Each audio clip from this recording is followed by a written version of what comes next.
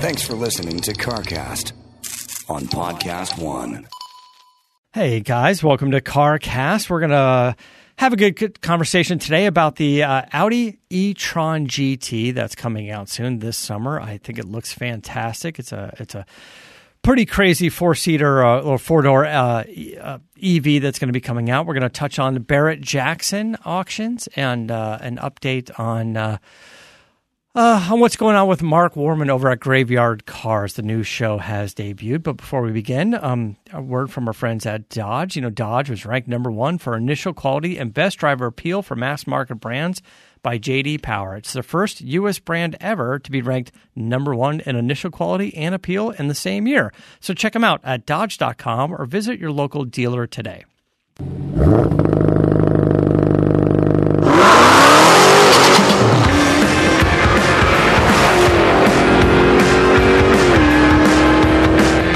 Welcome to CarCast. I'm Matt, the moderator, DeAndre, here with Bill Goldberg. Good morning, sir. How are you?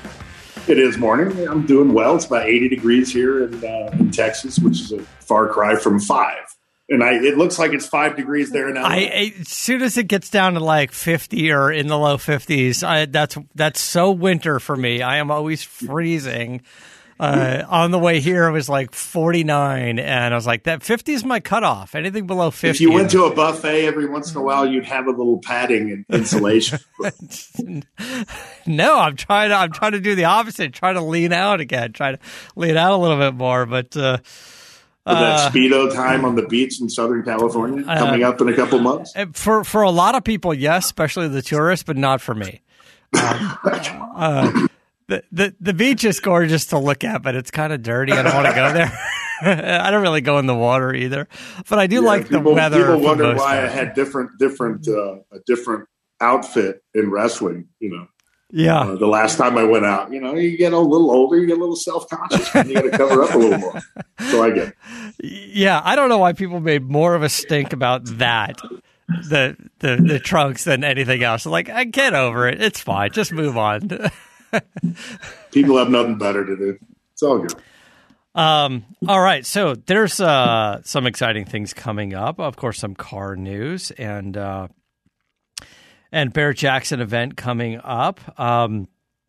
The one thing I wanted to hit on first, because we've talked about this several times before, is Gordon Murray's T50, his crazy new supercar with the fan on the back, and the fan is supposed to suck the car down, and it creates its own aerodynamics in a sense, right? So it doesn't kick in until after 3,000 RPM, right? Yeah, well, at least that. Yeah, so the idea of the fan basically is at high speeds, we hear these things, like Celine S7 and some of these cars going, at 150 miles an hour, it has its own weight and downforce. So you could drive it upside down and it would stick to the roof of a tunnel or something. Well, Gordon Murray is saying, you're not always doing 150, 180 miles an hour to get the amount of downforce that you want. So he puts this fan on the back of the car that sucks air through the car, and it creates the aerodynamics. It creates the downforce and whatever it needs to do, even at lower speeds, because he can use this fan to make it happen, as well as cooling and all this other stuff. It's a really neat idea. It was done years ago in racing on his crazy, racing prototype car, but interesting idea. And so Gordon Murray Automotive, I guess is the name of the company. They take this prototype and they get a bunch of people and a Cosworth engineer who developed the engine, and they're like, it's so dramatic. Like, we're going to take this car out for its first drive on the track. And listen, I get it. And this is part of the testing, but what a boring ass video. First of all, it was limited to 3,000 RPM. It just barely moved around, and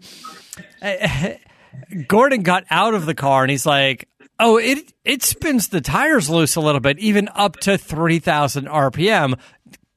Completely lost in the video. You don't see any of that. You don't hear any of that. You just see this thing like putting around, which looks like a parking lot. And all these people are like kind of cheering and clapping because it moved on its own power. I was like, I get that part, But the idea of like sort of producing the video going, no, this is the biggest day of our lives. It is, but not for the rest of us who watch the boring ass video. I'll tell you what, I started following him. I mean, obviously the F1 being my favorite car in the world. I mean, I'm a huge fan.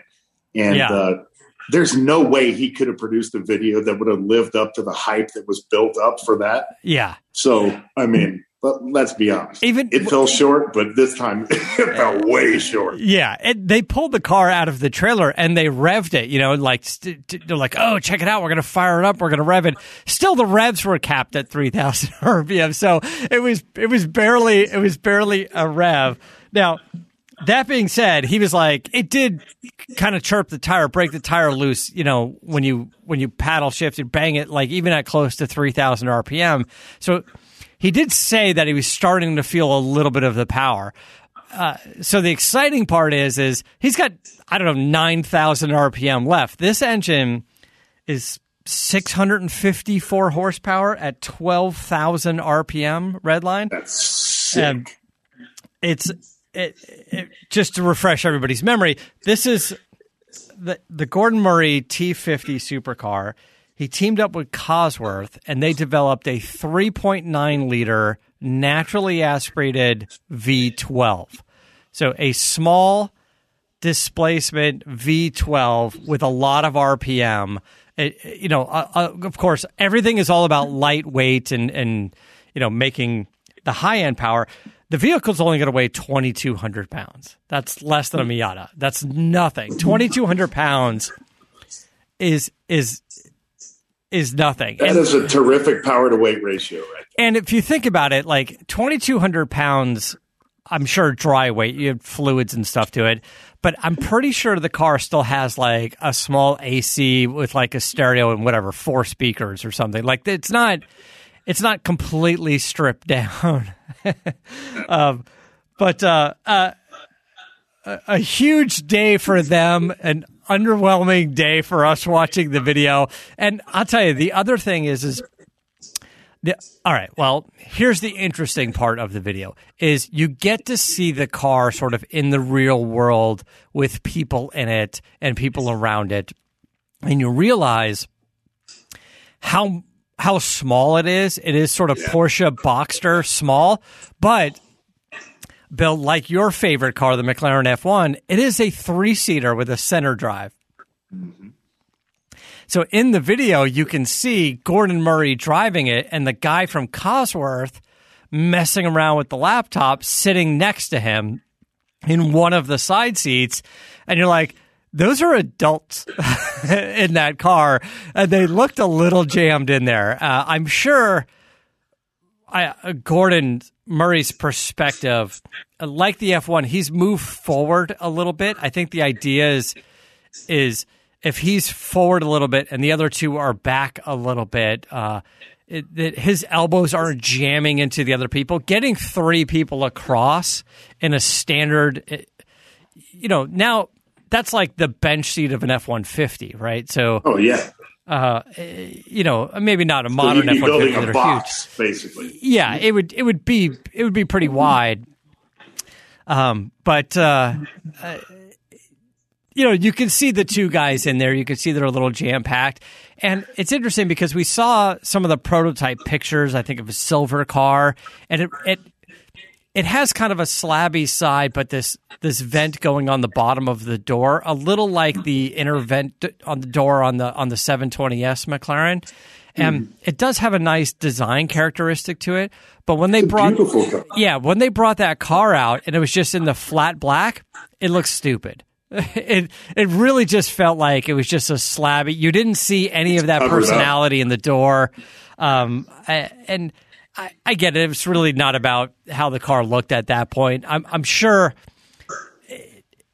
I'm sure it was such a raw prototype that they just wrapped it. The carbon fiber is imperfect, and there's obviously no paint on it, and they got to be able to remove panels and do things to it. So it is that. But he did get out of the car and he said, expect many, many more sessions like this, as well as several more prototypes need to be built before the thing really is kind of production ready, which I think is supposed to be at the end of the year. So it's going to be a badass car. It's going to be interesting. I think when we're going to see it in person, you're going to be like, God, it's tiny. It's already very low, so that's going to give it a small feel. The length is going to be very short, but it's going to be wide, and I think it's going to be interesting to see. But it is interesting having them go out there and do it. And look, he keeps ignoring all of the performance specifications. He's like, I don't care how fast it is. This is supposed to be the most analog modern day supercar out there. You know, a traditional manual transmission and naturally aspirated engine. Just make it kind of fun and raw. And really the speed is going to be determined by how good the driver is, which is cool. Like, as a guy who's been in racing for so long, like driving a GT3, right? Right. Yeah. But I mean, you know, we know that Mario Franchini, sort of his spokesperson, his friend, and fantastic racer, and he will probably end up getting more seat time in this car than anybody aside from Gordon Murray. Yes, that's what you want. Is like, you want Mario Franchini to be the fastest guy in a Gordon Murray T50, right? Because he's an amazing driver and he's going to get the seat time in this car. And so when they go to test this thing and go, what's the 0 to 60? What's the lap times? Whatever. Let's hope it's with Dario Franchini behind the wheel, so we can get some really impressive times out of it, which I think you will. Well, 100%. I mean, why else would he be such a big part of that unveiling of the car itself? Yeah. Yeah, and he's so passionate about it, too. He's super into it. But anyway, I'm just impressed by some of the numbers. 654 horsepower at 2,200 RPM. 2,200 pounds, 12,000 RPM. I guess it does make a huge difference when you put 3 people in it. You know, if you added, 700 pounds of people in it, it's still going to be crazy fast. There's no question. You're going to increase the weight by a quarter of the car. But it's just with those numbers itself, even though it was an inauspicious debut with that video, I cannot wait to see it cranked up to 10 to 12,000 RPM. That thing's going to scream. Yeah, it's going to sound fantastic. They did not show Gordon Murray trying to get into the middle seat, which I kind of wanted to see how that happens. He must have given some thought into the design of how you do that, right? Just kind of where you put your hands or whatever, right? I would hope so. Listen, Mercedes years ago had their AMG SLS, the modern day Gullwing. And there was a lot of talk of like, well, when you get in the seat, you can't reach the handle, so they put a little strap on it. What do you do? And then for someone my size, I drove the car quite a bit. I was very fortunate to be able to spend quite some time with it. It became very easy once you kind of figured it out. And on that car, as you approach it, you kind of grab the handle, you step in with one leg, kind of sit on the sill, and as you're bringing in the other leg, you're bringing the door down. And I remember at one point going, I could do this quickly, and just kind of walking in one fluid motion, like getting in the car and bringing the door down all at the same time, and going, hey, once you figure this out, it's super easy. And I'm sure Gordon Murray or him or one of his designers is going, how's the best way to get into this car, into the center seat, right? I've never seen Leno get into the middle seat of his F1, but he does drive it. I can't remember. You know, from what I remember, it wasn't that bad. You know, but that was the day that I drove the F1 on the track was the day after I'd driven my brother's F40. Yeah. So anything was comfortable compared to that. I just can't remember. And I had 2 people next to me. Wanda was on one side and the owner of the car was on the other.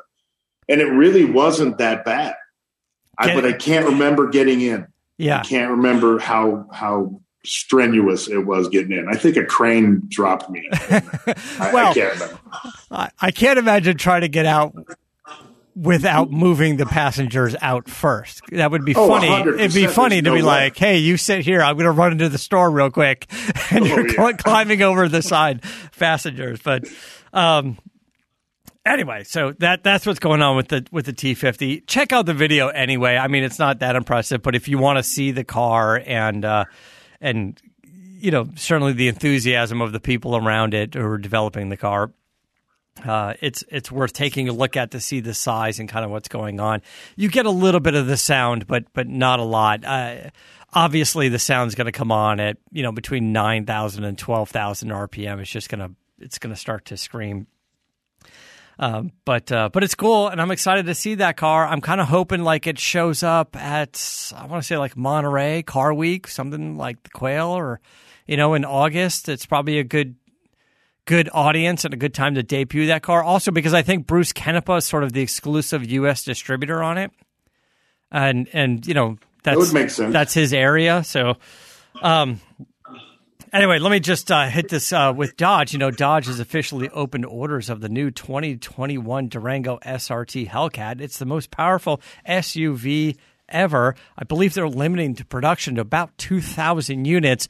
Most are accounted for. Technically, I would say it's sold out, but some dealers may have it. So you can go there and you can still check it out and probably negotiate a deal if you're into it. But also keep in mind that Dakota RT with the V8, that thing's a badass truck as well. But the Hellcat is exclusive for 2021.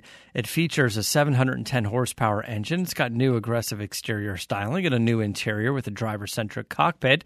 And all buyers will receive a full day of pro instruction at the Bondurant High Performance Driving School, which we're fans of. We've been there several times. So deliveries are going to start happening very, very soon. And you know that Dodge was ranked number one in initial quality and best driver appeal for mass market brands by J.D. Power. It's the first U.S. brand ever to be ranked number one in initial quality and appeal in the same year. So see your local Dodge dealer or visit Dodge.com today to schedule your test drive. If it is anything like the TRX experience, yes, go out and get in line and buy one now. Do not wait another second. So speaking of TRX, and we're not going to make this a Mopar episode, although we've got some little more Mopar news. But you got your truck back, right? So yes, I did. Gearhead developed the different stages of packages we were talking about. I don't know if there's 4 different packages. I think that was the plan for 4 different packages. Last time we spoke, I think you had a stage 3 on there. We're making somewhere around 850 to the tires, almost 900 to the 826 is what we 826. So you were getting 6, 7, 8, 200, 220 horsepower extra to the tires. Yes, sir. With your stage 3. What do you have now? Do you have the stage 3 on it? Do you have stage 4? Stage 3 is on it. Stage 4 will come. I think we're probably going to supersede stage 4 and go straight to twin turbos with it. Okay. But, we need to make a little bit bigger jump, like the jump from stock to where we are now in stage 3. I think we supersede stage 4. But I tell you what, I'm more than impressed. And my neighbor, who has the only one in the area, came by and we did a little drag race, which was fun. I should have videoed that, which I will. But the day after mine was dropped off, he wanted to test it. He tested it. He called Mario within 15 minutes, and his will be on the truck next week down in Florida. So it's unbelievable advancement, with the performance of the vehicle. I can knock the tires loose. Even the big giant 37s. Although, it does feel, you've driven in trophy trucks, right? It feels just like a trophy truck. It does. It squats down. It's like those old, the B-body drag, the B-body cars in the old days, the super stock cars where it sits down and then it goes. And it squats. The thing is very impressive. It's gnarly. The thing is that now I don't have the need or feel the need to drive anything else. It's really impressive, man. I don't want to sit here and make it a Dodge commercial, and the neighbor who's had 4 Raptors is like I said, his license plate says Raptor No More or something like that on the PRX, because he's completely sold with the advancements of that vehicle. I mean, I'm just over the moon excited to go out and drive it after the podcast. The Dodge vehicles have all the performance gauges and things like that. So were you able to just kind of fire up the internal gauges and get some numbers? Like, did you get like a 0 to 60 number or a quarter mile number in the truck just for fun? Yeah, a little bit. I've only launched it once. Those performance pages are great in the other vehicles, but I've only had this thing for a very short period of time. And so I'm still learning to turn the air conditioner on and off. But yeah, I went through the performance page. I think the best 0 to 60 time I've got so far is a 3.7. Yeah. I think it was a 3.7. That's fast. 3.4 or something like that is on the horizon. But once I figure out how to tool this thing, it'll be in the mid threes, I would guarantee. And that's a 6,500 pound truck. Yeah. Running on 37. It's a crazy feel. I drove the Gage's baseball game last night. I drove over 150 miles, round trip. Yeah. And the thing is absolutely fantastic. I couldn't sing its praises anymore, whether it's the comfort, the performance. The thing is a dream. Absolutely. Have you guys figured out where the pricing is going to come in on the various packages? Yeah, hopefully we'll get Dave on here next week. Yeah. So he can announce all that stuff. Okay. We do have pricing on it. But I don't want to screw it all up by any stretch. So we'll let the top dog do it. Yeah. All right. Well, we'll get into that more when we figure out some of the details, but the R&D has been fun. I've seen, Gearhead Fabrications hitting dyno runs with your truck and all the other vehicles that they're working on. So lots of cool stuff there. They got over 1,600 yesterday out of a challenge. I know. It's just making crazy power. And I'd like to talk to Mario again. I want to find out a little bit more about when he's starting to get into the motor. Like, you talk about a possible stage 4 being a twin turbo setup. Is that going to be that's beyond the stage 4. Beyond the stage 4. We're going to have stage 4, and then a twin turbo will be another addition. And then does that require a built motor at that point? So I'm curious to know how much. I would think yes. How much power is he going to get with a stock engine? Yeah, before you have to change the internals, right? Like right where we are right now. Yeah, that's why we didn't go any further. He didn't want to push it without replacing some of the internals, and so. And I wanted the truck back, and so I didn't want much more R&D at the time. But he'll have another one in next week, so he can do it. I can do another one on there.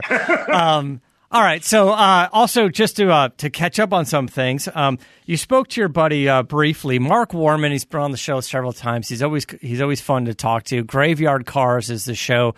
It's season 13. New episodes started, I believe, this week, Tuesday. It's 7 p.m. on Motor Trend TV. Have you caught up with him? Do you know what he's up to or what he's got in store for this season? I don't know if you guys had a chance to chat too much, but it was quite ironic. I haven't spoken to Mark in a couple months, and then I get a phone call from him prior to the debut of the episode last night, and it was to inform me that the debut was going to be an episode that included myself and my triple black 70, 6-pack CUDA. But he made the phone call to me to break the bad news to me before I saw it on national television. But we'll have to withhold that bad news so everybody else can go see the episode. What we'll do is because I wasn't even aware that the show had come back on to Motor Trend TV. I haven't been able to things have just been busy. I don't have much TV. Where do you look for these episodes? Where do you look for these shows now? There's so many different options, whether it's streaming or conventional television. And honestly, I see most of the new announcements like on Motor Trend or Discovery Plus app, like Instagram, and I get to see all the new shows coming up, and I'll go out and see it. But I just don't remember seeing that, so I'm not sure why it didn't come across. No, and I love those guys to death, but because every ad that you see on Motor Trend is about the roadkill boys. That's between roadkill now and Top Gear, right? Top Gear stuff. Yeah. And I watched a few episodes of Top Gear, and I thought it was fun. Some episodes are more interesting than the others, but it all seems kind of fun. And they have another new show that's coming out. I forgot what it was that kind of looked interesting, but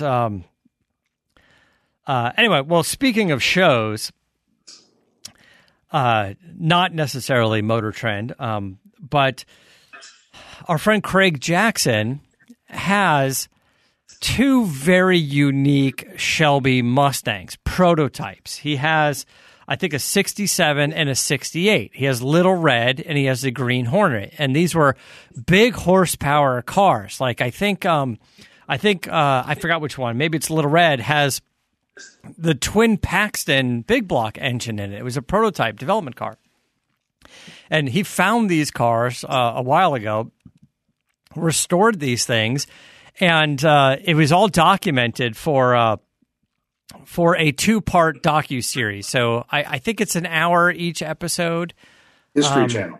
It's on FYI. It's on History Channel, and then eventually it'll be on the Barrett-Jackson YouTube channel as well. So you will be able to see this in various places if you don't have one of those networks.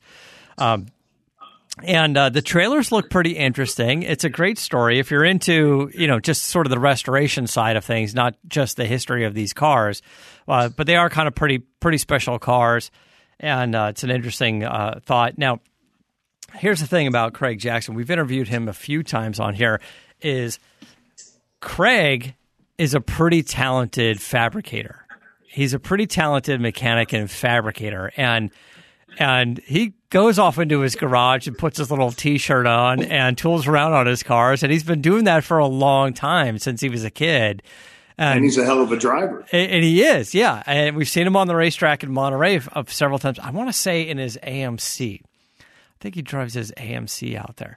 And he's a bit of a fabricator. He's a real car guy. He's not, not just the auction guy you see on TV. Like he does get in there. So I think you're going to find he has a lot of insight and thought into the restoration of these vehicles. Now, it doesn't necessarily make sense for him to restore them all on his own, given his day job. He is a fairly successful businessman. But the documentary looks pretty interesting. It's like I said, it's a 2-part series. It's going to be on FYI. It's going to be on History, and it's going to be on the Barrett-Jackson YouTube channel. So you might want to check that out. I've been reaching out to our friends in the car world, and I told you I've got a few things lined up, like to drive Toyota Tacoma TRD Pro. So what opulent vehicle are you driving this week, sir? So this week I'm driving my truck, my Lightning. But then it gets which is fun, except for the rain we've been having. But then it's like 8 weeks of various cars. But I just had a nice conversation with our friends at Audi, and it's been a minute since we've been able to drive some of the Audi cars. In particular, I'm interested in driving the Audi e-tron GT. Who isn't? Right? Like, this is Audi's version of the Porsche Taycan, and I would argue that it looks better. I think the Audi looks better. It's equally as fast. I think the interior is a little more conventional. A low roof line. It's got that long, angular look to it. Over at my warehouse, there's a guy over there or a woman over there that drives a white Porsche Taycan, and it's cool, and I like the car, and I haven't driven it. It seems like it would be exciting to drive. Alistair has only said good things about it. But as I see the Audi more and more, I get interested in that. And what's the price comparison? I think the Audi is $100 and change and it there's going to be sort of two versions. There's the GT and I think an RS version of it. I'm trying to see if I can find kind of the base prices of it. Let me see if I can find that real quick. I want to say the e-tron starts at $99,900, so it starts at $100,000, right? And you can go up now. The Taycan has, they have that base model now that's like $80-something thousand bucks, but above it is the 4S version, and it's like $120. There's like a wild like $20-something thousand difference between the baby Taycan and the next version. So this one I think kind of slots like right in the middle of that.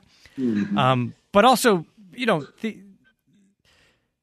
they're all fast for sure. I mean, these things are all 3.5 second 0 to 60 times. It's just a little bit different styling than the Porsche, and I do like it. This is going to come out in the summer, and although I haven't booked this car, I am told we will be able to get it in the summer. But in the meantime, let me look at my calendar. It's going to be a little while. We've got, all kinds of things. Nissan Rogue coming in, Toyota TRD Pro, VW Ayrton, the Lexus RCF Fuji Edition. That's coming up. End of April, Dodge Durango Hellcat, finally. Nice. We've been talking about it. A Lexus RX 450h. And then, so in May, starting like May 10th, Audi SQ7. So it's the Q7 SUV, but the S version. After that, Audi RS Q8. So this is Audi's version of the Lamborghini Urus. So, and Audi is saying this thing is every bit as fast as the Lamborghini SUV. That's RS the one version. I'd be excited Yeah, about. so the RS I think is going to be a lot of fun. Then I'm going to drive an RS6, the midsize sedan, the hot version of that, and then an RS7. And sounds like a nice lineup. That'll bring me to the beginning of June. So between now and June, we've got a lot of fun new cars to talk about. Some are going to be batshit crazy, and some will be a little more attainable. Any news on the Bronco when you're going to get one of those? There's no news on the Bronco. There was a delay in the Bronco, and a slight little delay on deliveries for the Mustang Mach-E. Some deliveries on the Mustang Mach-E. I haven't heard anything about the Bronco. I'm told May. As a consumer, they're continuing to shove emails about building your prospective models. So that's another carrot being dangled in front of us. Now, keep in mind, this isn't, like we just talked about the Durango Hellcat, 2,000 are going to be made for a single year only. That's a very limited production. Mustang Mach-1 limited production.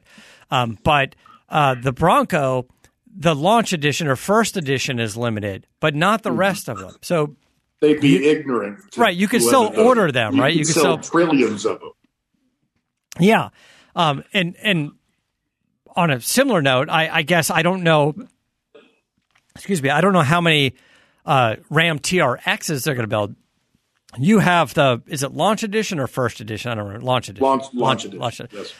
That one was limited in the color scheme and whatever, but I don't know how many of the trucks they're going to make. It seems like there's going to be some sort of limit on them like they did. They cap it a little bit like the Durango and the Demon and a few other things.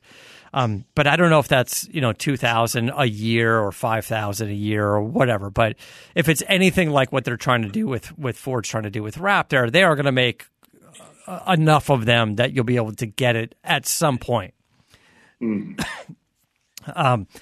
So the Bronco, I think, is going to be the same way. You're not going to get this first edition; those are sold out. But you could still get all the crazy various models of it that you want.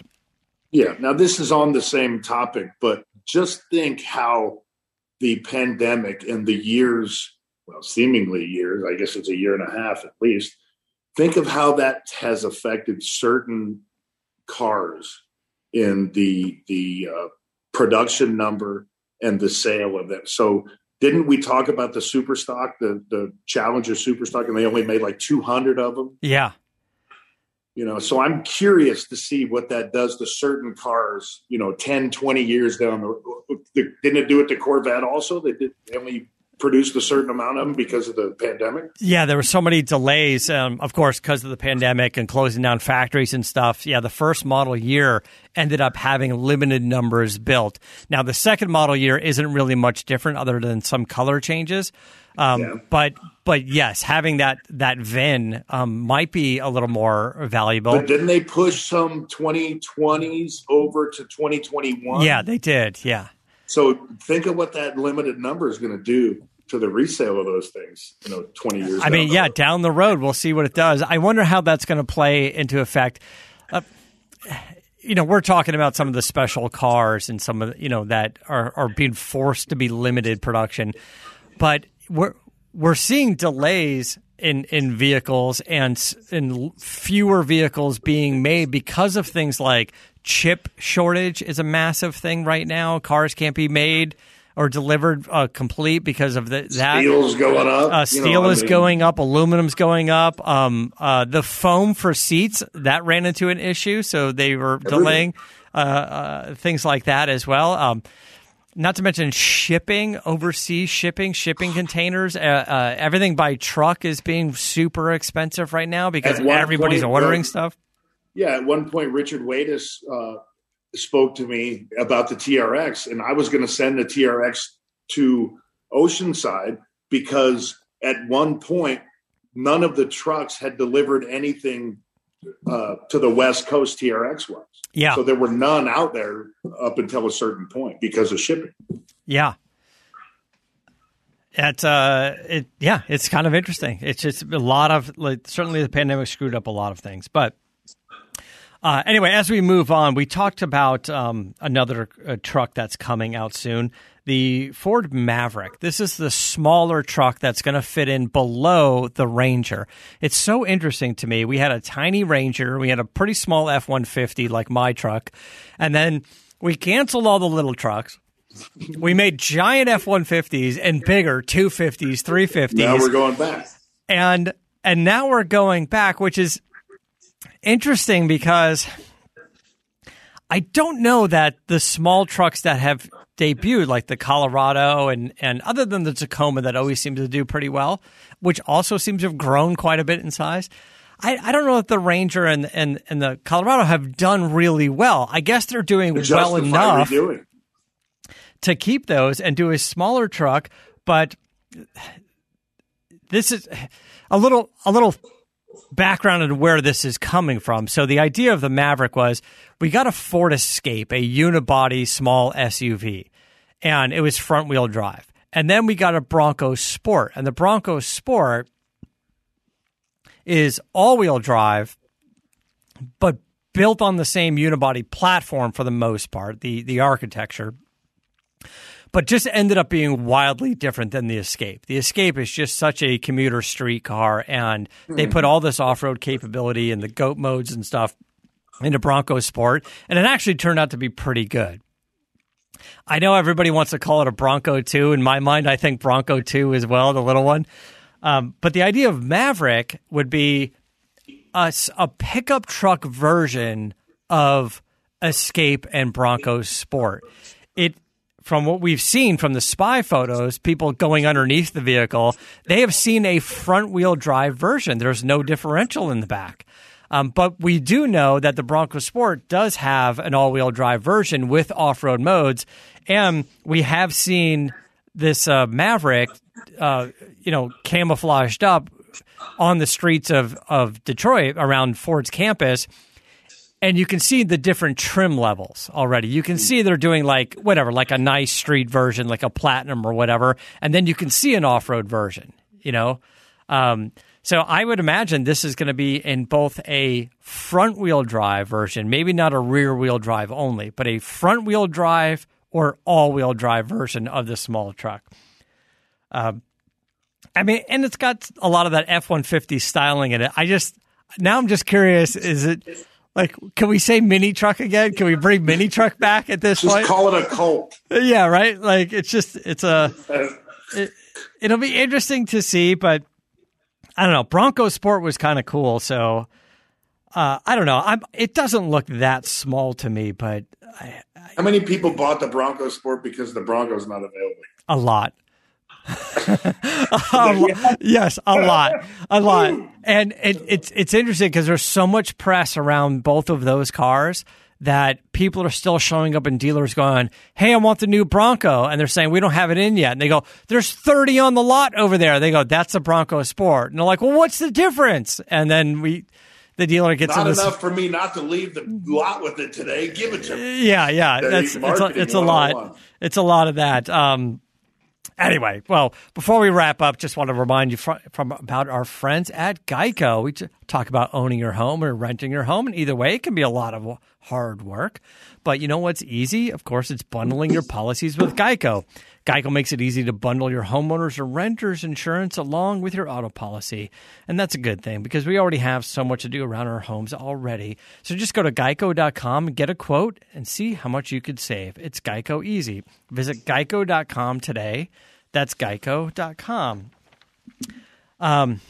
Anyway, so Barrett-Jackson auction is coming up very, very soon. A couple days after you hear this episode, it starts Saturday, the 20th of this month. It's going to run a week. It's going to go to the Saturday, the 27th.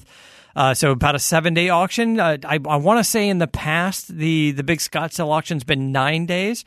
And it's typically at the end of January, but here we are now in March. They did their test run in October. They did so this is sort of Scottsdale Part 2. The first test run, a shorter auction, did well. It was mostly bidders and consigners. A few people were allowed, they had some of the booths. We talked about it. It was like, hey, Performance has to have a booth, but nobody's really coming by. What's the difference now? Now the difference now is, well, first of all, we've got Craig Jackson calling into the show later this week on Friday, the show that Adam and I are doing. Craig's going to call in for that and give us an update on what exactly is going to be different.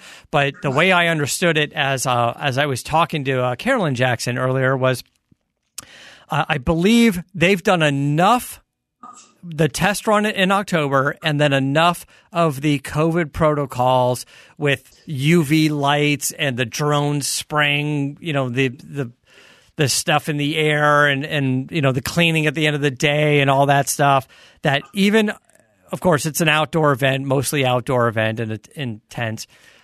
Under the COVID restrictions in Arizona, they were allowed 17,000 people per day, which is not quite the 25 or 30 or 35 they would get in the past. Substantial, though. Yeah, but big numbers. And then I heard just this past week, the COVID restrictions were lifted. Lifted.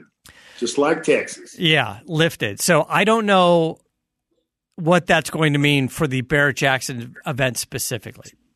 I think it means, yes, they can sell more tickets, but I don't think it's going to change wearing a mask or whatever, and all of their, they still have everything in place with their UV lights and all that stuff, in the tents. They're still doing that, is how I understand it. They're not going to say, oh, screw it, we're not going to do any of that. They're still doing it.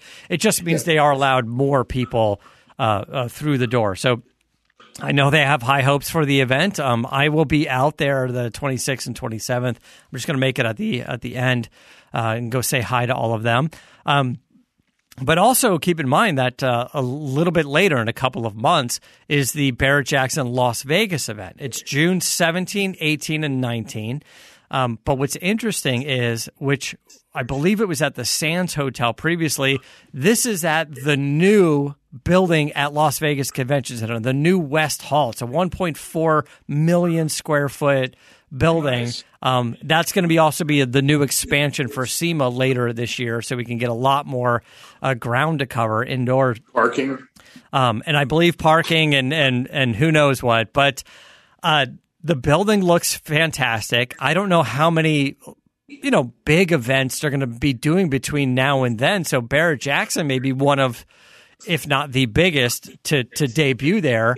That'll be a significant event as well. So that's going to come up in June. So if you're thinking about, you want a little bit more time, you can't make it out to Phoenix, you want to hit up one of the auctions, Barrett-Jackson Las Vegas is going to be fantastic. So I'm going to go out to that event as well. I'm already working on booking my rooms. I will see you there, my friend. Yeah, well, that's good. If you're going to go, that's going to be fantastic. So anyway, that's a lot of the stuff that's coming up now. And just a reminder, if you want to watch Barrett-Jackson Scottsdale on TV, it's on FYI and it's on History. I'll hit the times for you right now, but you can find the stuff online. So starting on Wednesday, the 24th, from 12 p.m. to 6 p.m., it's on FYI channel. And then on Tuesday, 12 to 8 p.m., I believe. It's 12 to 6. I can't. It's a little small. It's 12 to 8. Yeah. 12 to 8 p.m. It's on FYI again, and then Friday, 12 p.m. to 4. It's on History Channel, and then at 4 p.m. to 8, it switches to FYI, and then Saturday, the 27th. It's 12 to 5 on History, and then the primetime hours move to FYI, 5 to 9. Wow. That's a coup for FYI to get those primetime hours. It's also going to be live streaming on the Barrett-Jackson website, barrett-jackson.com, so you can see it there as well. And I'm sure you can go back to the Barrett-Jackson website and find all of these times, but mostly FYI and History Channel and Barrett-Jackson website. That's the stuff you want to check out. So I think that's it for today. Are we missing anything? No, Friday I'll get the Porsche back from Mr. Wadis. That'll be some nice new cars to talk about. All right. Yeah, that's Wanda's Porsche. Wanda's Porsche, yeah. She hasn't seen it in 3.5 years. That's exciting. Yeah. He's doing the exhaust on. Is he doing the bimodal exhaust, kind of like he developed for a Rutledge's V8 swap, his LS swapped 911? We will see. I guess we'll find out. I mean, obviously that's very specific to the V8 engine, but that should be kind of interesting. Yeah. Did you have to get that thing tuned and dialed in? Wasn't there like a tuning issue? It wasn't running right. Yeah, we were in line for 1.5 years for that tuning issue to be rectified, and since we didn't come up to bat until I had to move, I just put it on the back burner. So I'm going to get it done out here. Yeah. Okay. It's not completed yet. All right. Yeah, we should check in with Richard Wadis at some point as well. He's been doing so much development in the exhaust world on his overlanding series of kits. And he's been just off-roading and creating tons of content and kind of testing these kits on various trucks. And I think the idea of it is you get an aftermarket exhaust, you get a performance exhaust, but on these vehicles like Chevy Colorado and things like that and Jeep and whatnot, he's paying special attention to get them tucked up very, very high up into the chassis so you can do a bit more off-roading and whatnot. So I imagine he's going to have to do a TRX exhaust, huh? Well, my manifolds were already there. So yes, that's right. In a month, you'll be able to go to MagnaFlow to get the TRX shorty headers. And I'll be the first ones. Damn it. It's interesting because I also spoke to him a little while ago, and I said, hey, he's like, hey, I think I heard on the show that you ordered the Mustang Mach 1. I said, yeah, it's going to be springtime till I get it. He's like, can I see it? Yeah, he's like, can I borrow it? Can I borrow that thing for a few days? And I was like, I guess. Yes. Sure. Anything for you, Richard. Yeah, that sounds fantastic. I think they're going to do amazing stuff with it, but I can't wait to get that. I've got no updates on that. I kind of want to reach out and get a little bit of update, but don't, man. You'll lobotomize yourself. Put it on the back burner. That's it. And then you'll get some great information, and it'll make your day. I've been focusing on the garage on the Matt cave over there, and got that lev rack system in. I posted photos of it.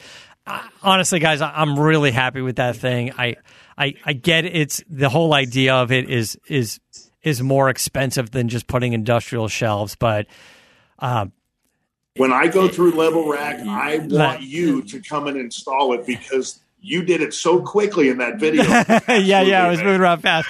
So the reality is I had a friend come over and we built the just the frame structure, which is the complex part. You need 2, maybe 3 guys to hold up beams and stuff. I did it, and also like I used ropes and stuff to hold things as I was attaching it. But once the frame is built, all of that, like the hanging shelves and the workbench and all that stuff, my friend Robert Angelo and I, we cranked that whole thing out in like 3 hours. 2 guys doing it in 3 hours. That's false advertising. It looked like 30 seconds online. Yeah. We set up the time-lapse video, and that 40-second video is 3 hours almost right to the T. Like it was, we just went in there and didn't rush it, like reading the instructions, figuring out what's what, and just kind of put it together. And once you figure out one shelf, you hanging shelf, you figure out the rest. You got to square it up and you got to line the wheels and stuff. But for the most part, it's pretty easy. I think one person could probably build it, not the frame, but the rest of it. It would be a little bit tough, but probably not impossible. But 2 people crank that whole thing out, and I got a large version. That the rack is 12 feet and the workbench is 8. So I've got, I think the whole thing is 20 feet 9 inches, and it's on that back wall, which is about 25 feet long. So I've got the room on the side for the air compressor and things like that. So it came together pretty quick. I think 2 guys and a half a day, 5 hours, you can build the whole thing from that size. You can build the whole 20-foot version of it in 5 hours. That's including the frame and whatever, because it took me a couple hours to do the frame before. And it should include a 12-pack. It should. Well, we did have some there for sure. That also contributes to the time. But anyway, guys, thanks so much, and we'll touch base with you again next week. Tune in in a couple days. I guess Friday we're going to talk with Barrett. We're going to talk with Craig Jackson from Barrett-Jackson, and then I will be out there in a week or so. So until next time, keep the air and the spare in the bag and the wheel. For the latest updates and call-in times, follow the show on Facebook, Twitter, and Instagram at CarCast Show. If you'd like to write in, fill out the form on CarCastShow.com. And don't forget to give us a nice rating on iTunes. CarCast is a Corolla Digital production and is produced by Chris Loxamana. For more information, visit CarCastShow.com.